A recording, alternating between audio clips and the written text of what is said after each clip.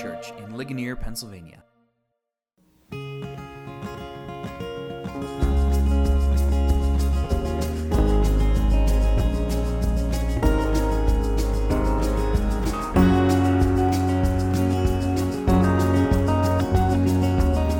Our devotion today is from Philippians 3, verses 20 through 21.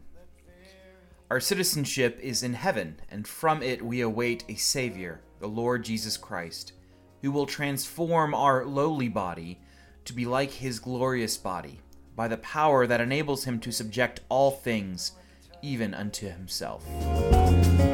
Cleared the crowds and gave us our own. These are bold words from St. Paul in our reading, particularly the word citizenship. Paul, you see, is a Roman citizen, and as such, he was entitled to a number of privileges. For example, Roman citizens were to be respected by the military. They would have access to Caesar, the emperor, to adjudicate their legal matters. They would never be crucified, ever. That punishment was reserved for the riffraff and the slaves and the rebellious barbarians.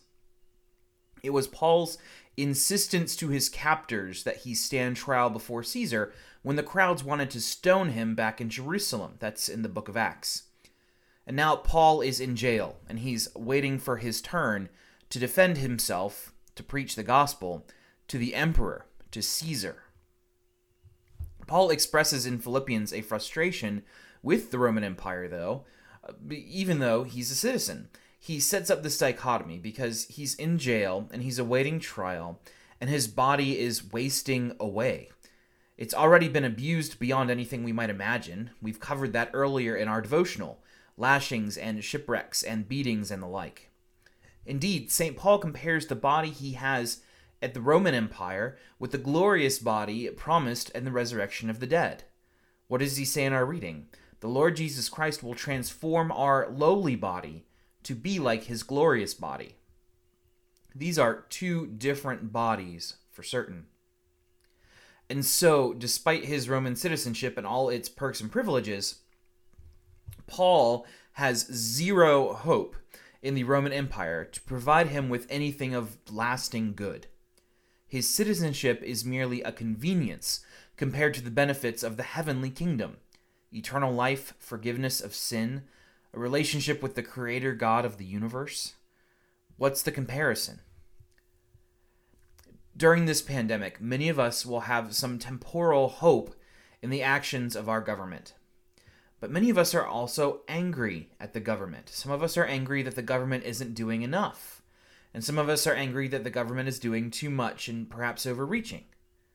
Many of us have opinions on how the local and state and federal governments should be handling these unprecedented matters involving the virus. And there's freedom to disagree on this matter, of course. You can be a Christian and disagree about how the government should function. But there's a point where any view on what the government should do during this situation, there's a point where any point of view politically, there's a point of view where those things can become unchristian. They can cross a line. And that point is if we believe that our citizenship entitles us to security and hope or any other lasting benefit. If we believe that our safety and our security and our hope to navigate the COVID-19 pandemic is rooted in our citizenship, if we believe it's rooted in our citizenship, we have chosen poorly. It's a spiritual matter when we express our anger at the government, maybe because our stimulus check didn't arrive yet. And if we're angry at the government, but we're not praying about it and asking God to deal with it, we've crossed that line. And we're talking about spiritual matters when we binge the latest news out of Harrisburg or Washington, D.C., and we haven't spent any time reading the Bible or connecting with our church. We've crossed a line. In heaven, you see, there is no dual citizenship. You're either a member of God's kingdom or you aren't. Nationality isn't important. Neither are your passport stamps. God is a king and not an elected representative doing our will. And so, like Paul, we are free to use our earthly citizenship as we see fit. But our real citizenship is in heaven. And like St. Paul says, From heaven, we await a Savior, the Lord Jesus Christ. Now, he can do something about this pandemic that the earthly principalities and rulers simply cannot.